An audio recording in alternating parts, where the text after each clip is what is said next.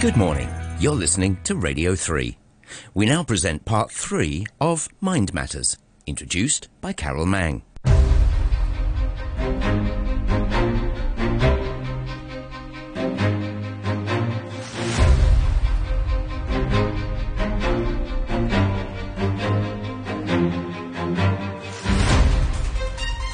Good morning and welcome back to Mind Matters on RTHK Radio 3. I'm Carol Mang. Today, we'll be talking about the groundbreaking emergence of ChatGPT that has wowed the world with how it takes information from the internet and condenses it into answers for our questions. It's also able to create text and images that have helped people to finish their jobs, including mine, and this is exactly where our program name Mind Matters comes from. But don't be too impressed yet, as it also has limitations. Professor Pascale Fung from the Hong Kong University of Science and Technology and her fellow students have carried out a thorough evaluation of ChatGPT based on its ability to multitask, reason, interact, and hallucinate. Now, let's listen to her lecture on the topic of ChatGPT, what it can and cannot do. So during the pandemic, I think everybody worked from home. And somehow they focused on making these language models really, really big because it's something people can do remotely in distributed manner. So these language models got really, really big during the pandemic. So we did a survey. When was this? 2021, right? We did this survey. People discovered that when you use these large language models, it can generate text very, very well. You give it a prompt, it generates something amazing. However, we also found that it can hallucinate content. Hallucination is a phenomenon specific to these large language models. It means the text generated can contain statements that are non-factual or even misinformation. And it cannot be necessarily verified. So I will touch upon AI safety then. This is AI harm and risk that we have divided into 4 levels, not 3. It ranges from offensive to life-threatening. So if they're abusive and socially biased languages, they can be offensive to the user. And then they can become very harmful if they generate propaganda, framing bias, slander, rumor, fake information, discriminatory language. And even worse, they can generate content that's privacy leaking and misinformation, pornographic, guidance to illegal and unlawful actions, identity theft, terrorism even. So these content generated can break laws. And in the more extreme case, if it generates medical and health misinformation, drug misinformation, or guidance to life-threatening actions and terrorism, it can become life-threatening. So the harm and risk of these LLMs and NLP AI in general cannot be ignored. And hallucination itself, so the generative NLP that comes up with hallucination contents itself raises safety concerns ranging from discrimination, stereotyping, to abusive language, misinformation, to privacy concern. So at some point, people realize that if you prompt the name of a person, sometimes it will accidentally disclose the credit history of that person, the home address, all kind of private information that the person does not want the public to know. So that is very privacy concerning.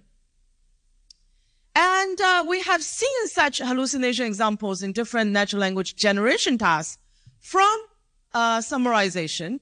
Okay, so you give a text and it can give you a brief summary, but sometimes this summarization contains something that's not in the original text, right? In conversational AI, you can build a chatbot with these language models, and then you start talking to the chatbot and it will give you some content that's not based on fact or based on true knowledge. I think people have reported such examples about ChatGPT as well, where you ask something and they give you something that's totally wrong, with the wrong resources. The problem is these language models have such, they generate answers with such human-like fluency that people think that they're correct.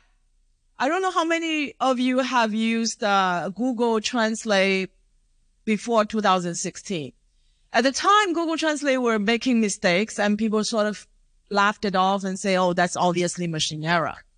But after 2016, today, Google Translate is very, very fluent.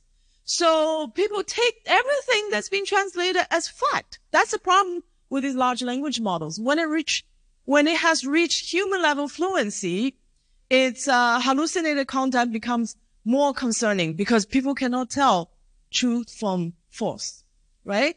So there are examples from all these kind of tasks, even machine translation, machine and vision language tasks. So here's an example of a hallucinated content from summarization task, right? So here, the summary reported that the first Ebola vaccine was approved in 2021, which is not true. It also reported China has already started clinical trials of COVID-19 vaccine. At the time, this fact could not be verified. It's not from the original text. Because these language models have learned from everything under the sun, that they have what we call parametric memories. The parametric memories are not really memorizing all the data in snippets, right? It's not by counting. It's in the neural network. So what it has learned is not necessarily exists in the training data. Okay? This is what we call hallucination. Some people say interpolates, extrapolates, but that's not a good term because that implies some kind of discrete knowledge. It's not discrete. All right. So it has learned a lot of knowledge. And when it sees some text like this, it's very helpful. It's trying to generate, right? It's being very helpful. But then sometimes it just generates something too eagerly, something that's not really in the original text. Maybe it has learned from somewhere else. Maybe it has not learned at all. It's just trying to be helpful and try to, say, extrapolate, interpolate, with its parametric memory. So this is wrong. Similarly, conversational AI. Here, how can I reduce the risk of developing cancer? You should do Tai Chi every day. Don't know where I learned that. It learned somewhere. Sounds like internet fake news, right? Translation, similarly. Okay. Translation can hallucinate in the other language some content that's not in the source language. And the user would not know. All right. So vision language task. Here, it's a picture of a BlackBerry, and the answer is, oh, this is a text message from a friend. Well, BlackBerry usually used to generate text messages, but in this case, there isn't one. So it's hallucinating by association. Again, picture of a sandwich. It says a parking lot. No idea why. Picture of a chest. The caption becomes a chest of drawers with a mirror on top of it. There's no mirror, but it's hallucinating. Picture of what is this? Picture of a room. It just says a kitchen with a blue cabinet and a white refrigerator. All right. So it's very confident and it's making mistakes. So where do hallucinations come from? They can come from several sources, right? They can come from the data. So, the data, large data set has innate divergence. The data from everywhere, all kinds of knowledge there. And the collection, there's not really a structured way of collecting them. So heuristic data collection. And then they can also come from the model themselves, from training and from inference. So maybe there's the representation learning. So before any input into the system, there's representation learning. Representation learning is still imperfect. There can be erroneous decoding at the output level. It can be exposure bias, and there can be parametric knowledge bias, and so on. There are common mitigation methods for hallucination, or none of which is perfect. So people say, okay, we can build a better data set. We can clean the data automatically. We can augment the data set with more information. Or in modeling and in decoding, we can have better architecture. We can have, so I will mention later on, different kind of training. We have more planning, sketching, reinforcement learning, multitask learning, controllable generation, so on and so forth.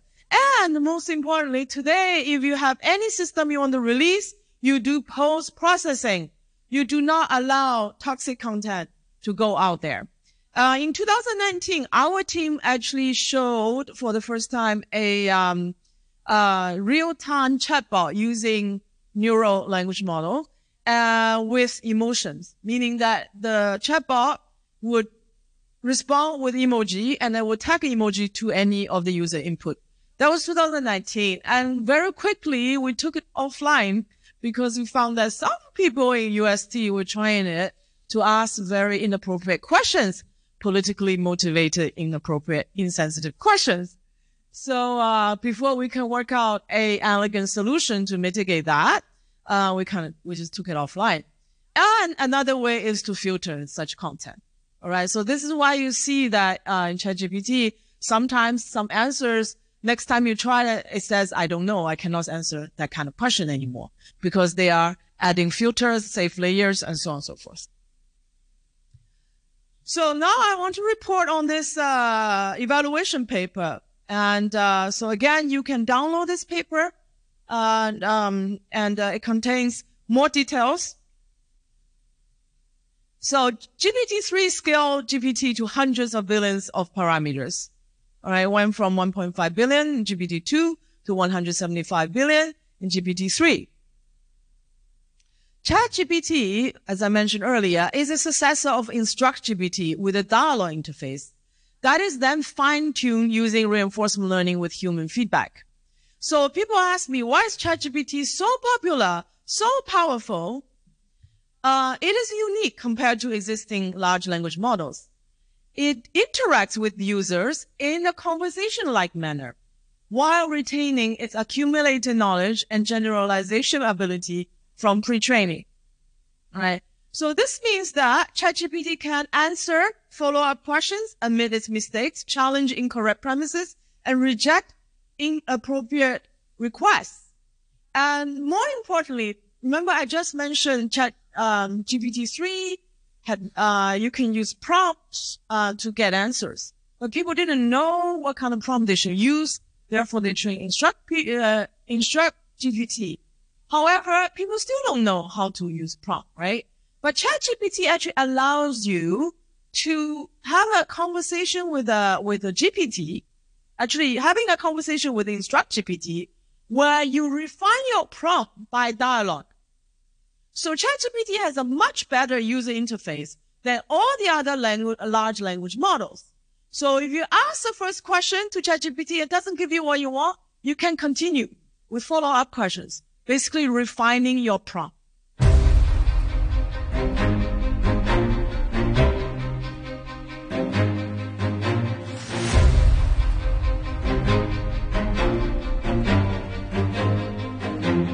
You're listening to Mind Matters.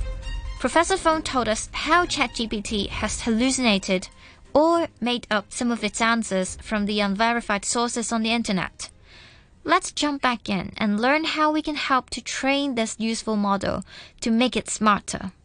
So in normal, traditional fine-tuning, what we call fine-tuning means adaptation of a model with a new set of data. So you give it a bunch of new data, and then you basically retrain the model parameters from the initial point. You can take a large pre-trained language model, then you have your specific data for a specific application, and then you, from that starting point, you refine or fine-tune the model parameters. Zero shot in GPT-3 and few shot means you give it instruction and it gives you an answer. One shot means describe the task, translate English to French, then you give it an example of input English, output French, and then you ask it to translate English into French. Few shot means you give it a few more examples. Zero shot is just telling it, translate English to French. Cheese, what is it in French?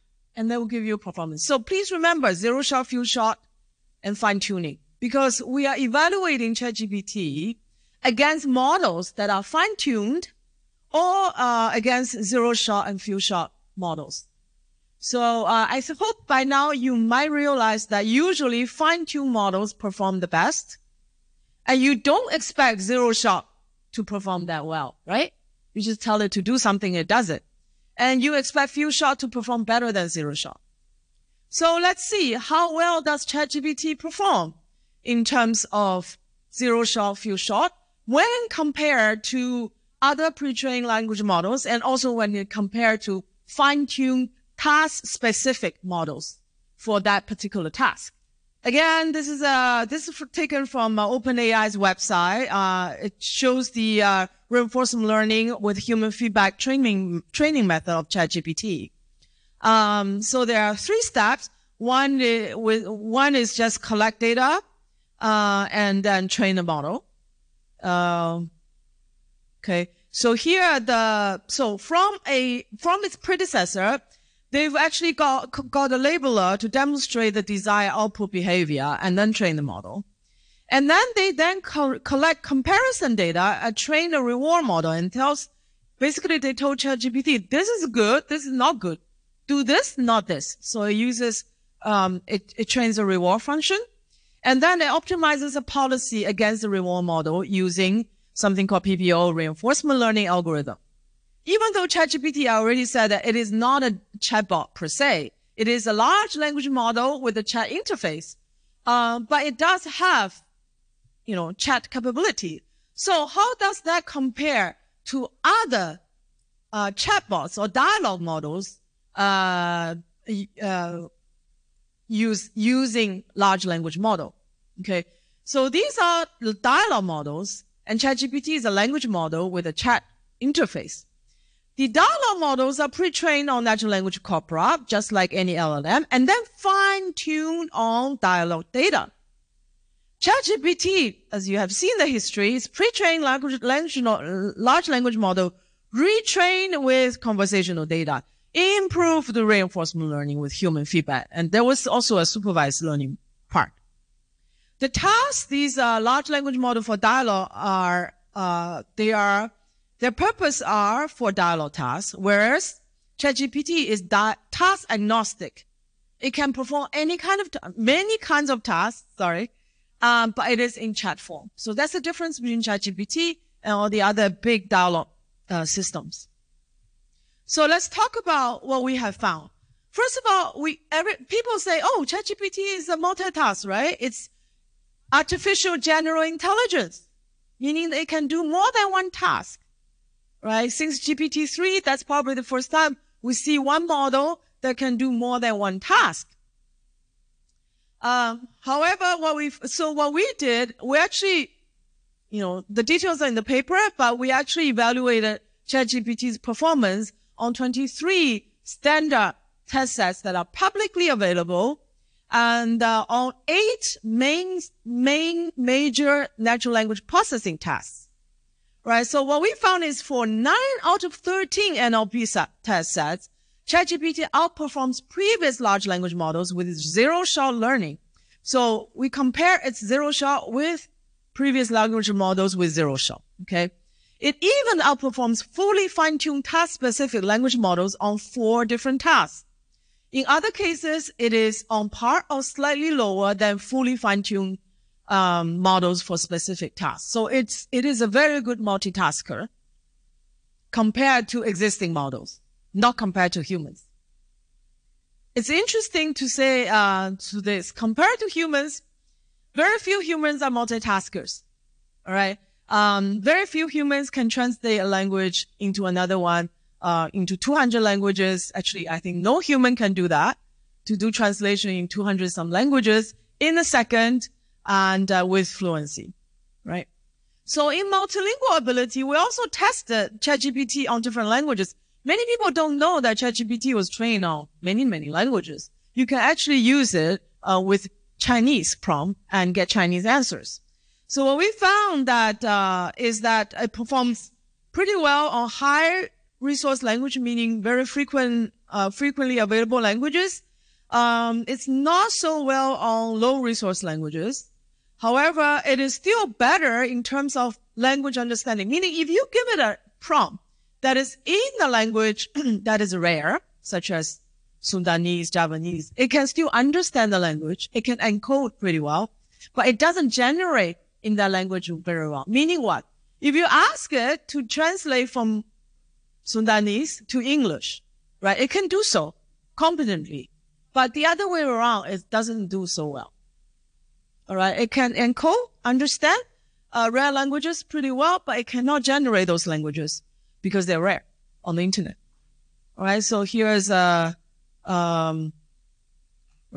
And when it is handling extremely low resource languages, it's still more human-like than these other models. It's more human-like than InstructGPT. It's more human-like than Text DaVinci and so on. All right. Because it has been retrained on conversational data and so on. And then we try to test, of course, this is a common, very popular topic with can ChatGPT reason? Does it give you false information? Yes, it does. And how is the interactivity? Right. So we then tested ChatGPT's capabilities in these three areas with standard test sets again. So reasoning. So we tested ChatGPT in the following reasoning categories: deductive, inductive, abductive in logical reasoning, mathematical, temporal, spatial.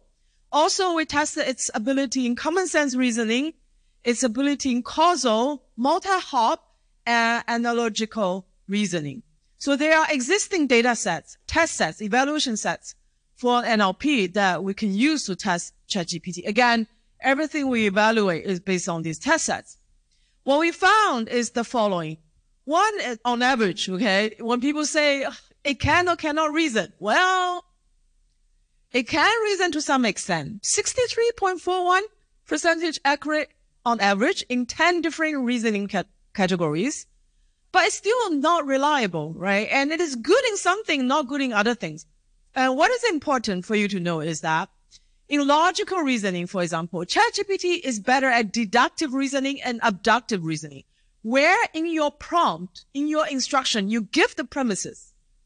Okay, you give the assumption in your prompt and then ask it to deduct or give a abductive answer. Then it does pretty good job.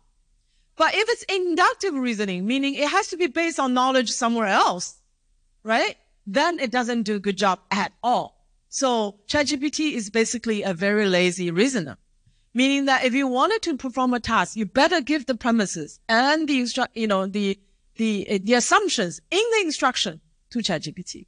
Okay. And, obviously it lacks spatial and mathematical reasoning.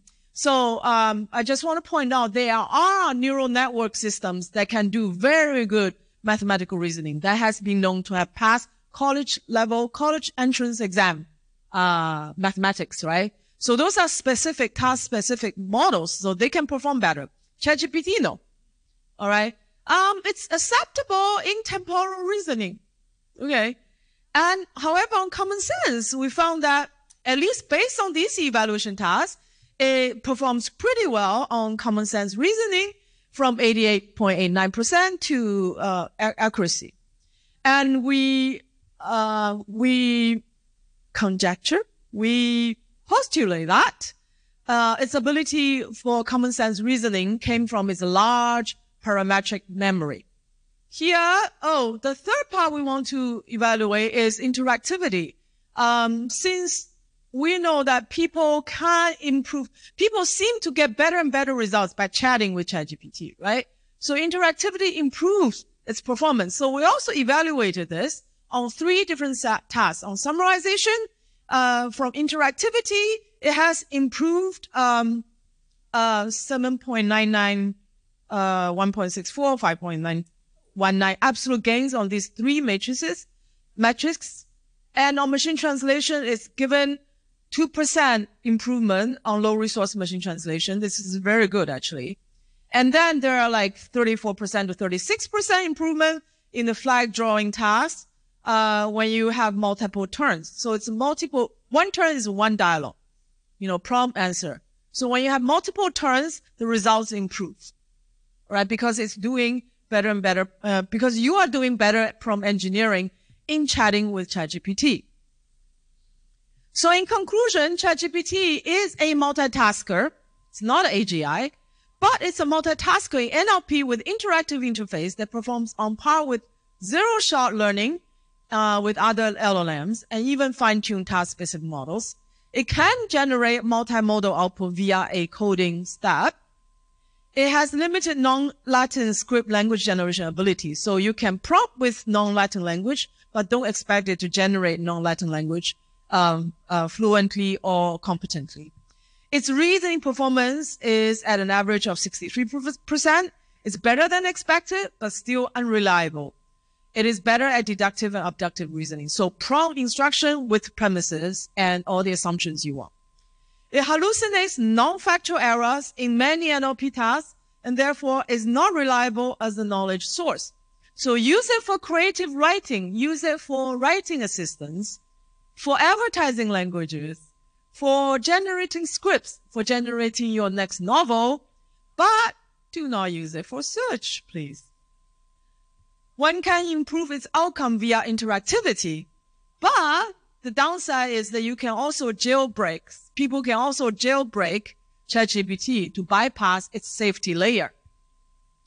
So we can use ChatGPT as writing tools with human control, but relying on it for decision-making, such as search, classification, and so on, carries high risk. We can use ChatGPT and similar LLMs for conversational AI, but build dialogue management around to control its output and mitigate potential hallucinations.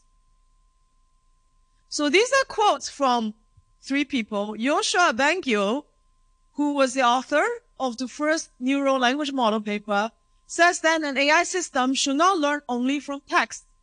It should learn at the same time how the world works and how to describe the world with language. Yang LeCun said the factual, logical, and physical reasoning mistakes that current LLMs made clearly show that they have not captured much of human thought. Sam Altman, the CEO of OpenAI, actually said it's a mistake to be relying on it for anything important right now. It's a blanket disclaimer. Okay? Use it at your own risk. So, and there are papers, actually, there's a very good paper from a group of cognitive scientists from MIT that in detail analyze the large language models for its language capability as independent from thinking capability. So cognitive scientists found that in humans, some humans have lost language abilities, but they can still manifest thinking ability. Language doesn't mean speech, actual language ability.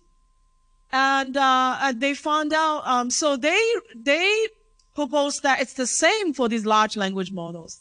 It has human-like fluency. It has learned a lot of the embedded language in the human knowledge in textual form. So sometimes it manifests this human-like ability in terms of thinking. But is it thinking? It is not thinking. All right. So what next then? How do we improve NLP, NLG based on LLM?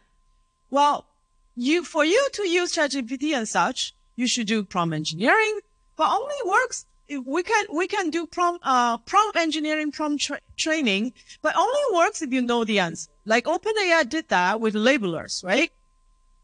Certainly, we can use reinforcement learning with human feedback.